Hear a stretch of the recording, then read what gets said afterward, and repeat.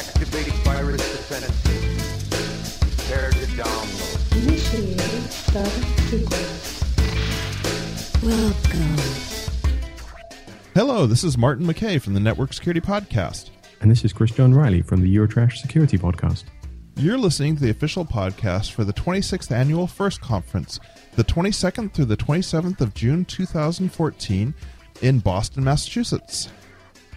And now we join our interview in progress. Initiating shutdown sequence.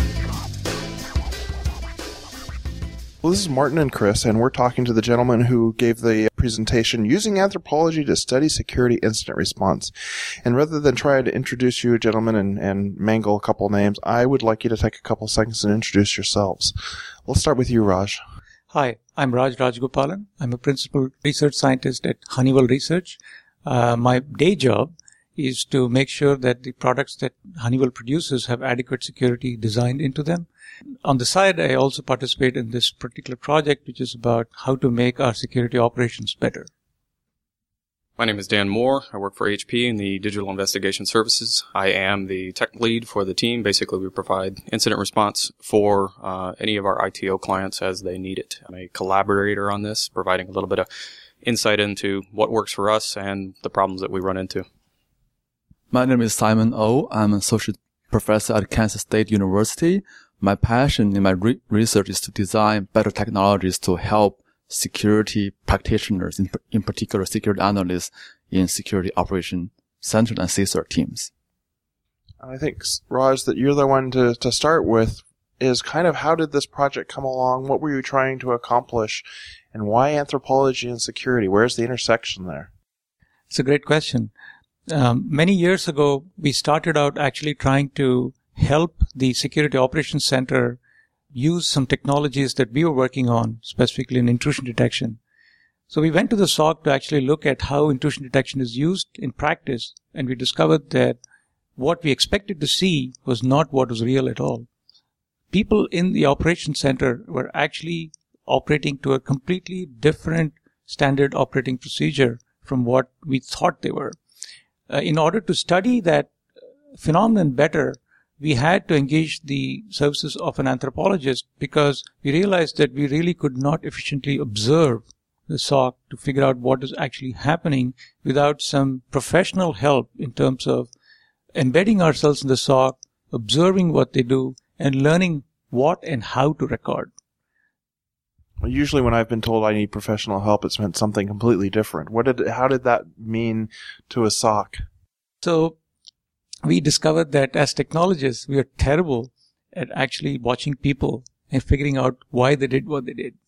So I meant that professional help deliberately in that you need to become a professional observer, and we were amateurs at it. So we got the help of professional observers who happen to be anthropologists to actually figure out how it is that we observe, what we look for, and how do we record it. And then, Dan, you were the one actually under observation, or your team? Or No, a different group under observation. Raj and Simon would come to myself or others like myself to basically say, how are you attempting to solve these problems? What are you doing? What do you need? And so on.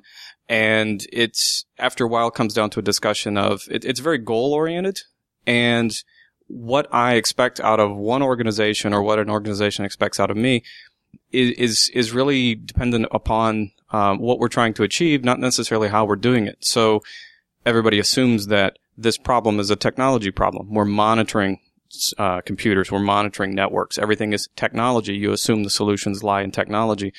And we're finding that that's not necessarily the case. We're not answering the right questions, or we're not understanding what the needs are by applying technology. So it doesn't matter which organization you go to. You can get the results you need through vastly different mechanisms.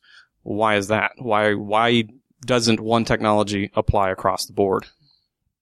So does this mean that teams were using not really optimal methods in kind of monitoring and doing their jobs? Well, there's a couple different things to consider. When you're talking about monitoring, you're talking about collecting, aggregating, normalizing data, and trying to understand the status of an infrastructure. And that's kind of one piece of it. But what you do with that is a totally different expectation. How you achieve it, who's doing it, what knowledge you need to make that happen. Every organization is different. Most individuals achieve the goals differently. So they may be using the tools that they're provided, or they may be making their own. Some of them are very manual. Some of them are very, I can run queries against a SIM. Other people are hitting the boxes locally to find information. So it becomes less and less of I can apply a technology to answer this question, as opposed to how does an individual answer the question. So, and then once you look at, okay, they're using different methods, how do you capture and convey that approach? How do you make you effective in your SOC and transfer that knowledge to somebody else effective in their SOC? Once you have a better understanding of how that works, we hope that there's a better way to apply the technology. Right now the technology is being built from the people who use basically it's like a programmer has a specific problem. Well, they're addressing a problem, and then they're bolting on more and more features as the product develops. Somebody says, I need X feature, I need Y feature. Next thing you know, you've got a whole bunch of blinking lights, but you're still not answering questions. You're looking at a feature-rich tool that doesn't address a problem. So are you saying you're actually using the scientific method to prove that it's a people and process problem, not a technology problem? I'm going to pass it back to Raj. I think the answer is basically yes. We're looking to better understand how you normalize the expectations in a SOC and a CERT.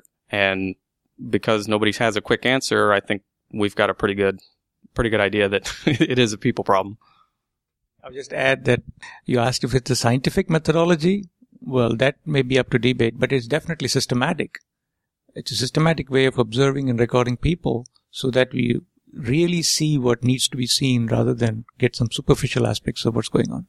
And Simon, how did you influence this whole process, and what was your role in it? So I've been very fortunate to get to know Raj very early on in my career. And I also worked with Dan for many years on how to design better intrusion detection tools to help security analysts like Dan and his colleague and Raj's colleague when he was working at HP. So what we found out in that process is it is extremely difficult to understand how a human analyst do their jobs. I always had this feeling that I was so frustrated when I asked the question, I did not get a straight answer, or I did not really understand what they were trying to tell me. So it has been going on for many, many years. And Raj, at some point, a few years ago, started to talk to me about this idea of anthropology. I didn't really take it very seriously at the very beginning. And it was until 2 years ago, we had a meeting with the whole project team when we were all in the same place.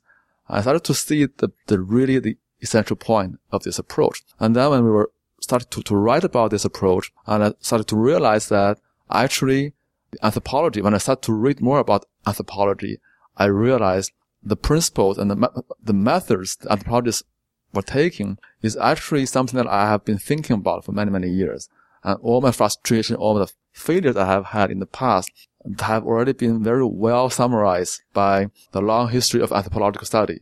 And so it's sort of like I found a treasure in this field. And I saw a very clear benefit of applying this methodology in studying the security operation. So I started to talk to the team that we should actually start working on this. And we are very lucky to have the support of the National Science Foundation of US to help us carry out this field work to understand better SOCs. But it wasn't just about gaining the understanding. There was a feedback process from your study to the actual processes and the technology that were being employed. Was your goal to modify the technologies and the interfaces, or was it to modify the processes of the people in these situations? Or was there not a goal either way? That is a great point. I would say we have the goals on both fronts. We started out trying to focus on the technology side. We want to design better tools, and that turns out to be relying upon our understanding of the human part. And as we start to understand better the human side of the problem, we realize a big part of the problem is also on the organizational policy type of things. So that's, I would say, in the longer term, we would like to see, how tool and human will interact so that the tool can actually drive some changes in the procedure and workflows in a SOC to better help address the challenge. I'd like to just basically add, when you talk to somebody who is an incident analyst or a SOC person, and you ask them, how do you answer a question? It's like, okay, how do you confirm that machine is compromised? How do you validate that alert? You're going to get a result or an answer that basically starts with, it depends. And that right there, in a nutshell, is the problem. You're rarely going to get somebody who says, I open this tool. I go to this particular standard operating procedure. Because everything is so variable, the process for investigation, for validation, is dependent upon the individual. Okay, if it's dependent upon the individual and what their knowledge is, what their skill set is, how do you apply technology to that? How do you develop a technology that normalizes the procedures that people use? How do you develop a technology that makes validation of any alert standard, investigation of any event standard? Because there's so much variability that is applied by the person, we need to step back and look at what question are we actually asking? What process are we actually trying to establish? Yeah, all I would add is the anthropologists have a very nice way of saying this. So initially, humans shape the tools, but then eventually the tools shape the humans. So it's important to understand the deep interaction between humans and tools in that context in which it's happening. And our goal has been to understand that interaction better by understanding the perspective of the humans who are in that context and trying to achieve whatever it is they're trying to do. So at some point, are you going to be offering up feedback to some of the tool developers so that we can actually get tools that are better fitted for the processes that we want to use in incident response and actually just all across security? Because some of those tools do not shape good people. So the anthropologists will tell us that you should not drive your process with that goal. It would be a nice to have, but it's not how we actually structure our system. Our structure is to learn, to understand, and to figure out what is actually going on. We're not done yet, but hopefully we'll get to a point where we can say, okay, now that we understand what's going on, this is a better way to build a tool, or it's a better way to introduce a tool. We have some preliminary results now, which I presented today, but I wouldn't say that they are the definitive word on this. This is what we have observed so far.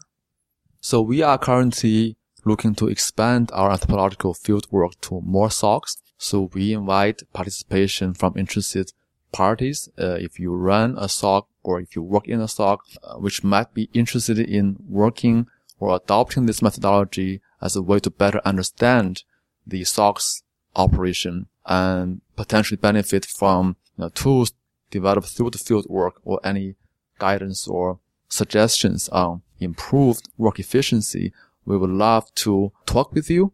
We have a flyer that we distributed after talk, but they have all run out. We will have the electronic version. We would like to make it available on the talks web page, in addition to the slides. So people can actually download the flyer and find the contact information. And then the flyer has information on what the participating SOC needs to provide and what we will provide to make this happen. And there is also an email that people can communicate their interest and get more information. Well, I've been talking to the folks who gave the presentation using anthropology to study security incident response. Thank you very much, gentlemen. Thank you. Thank you. Computer, activating virus defense system. Prepare to download. Initiating startup sequence. Welcome. This is Chris John Riley from the Eurotrash Security Podcast. And this is Martin McKay from the Network Security Podcast. You've been listening to the official first podcast for the 26th Annual FIRST Conference, June 22nd to the June 27th in Boston, Massachusetts. You can find out more at www.first.org. Thank you and goodbye, folks. Initiating shutdown sequence.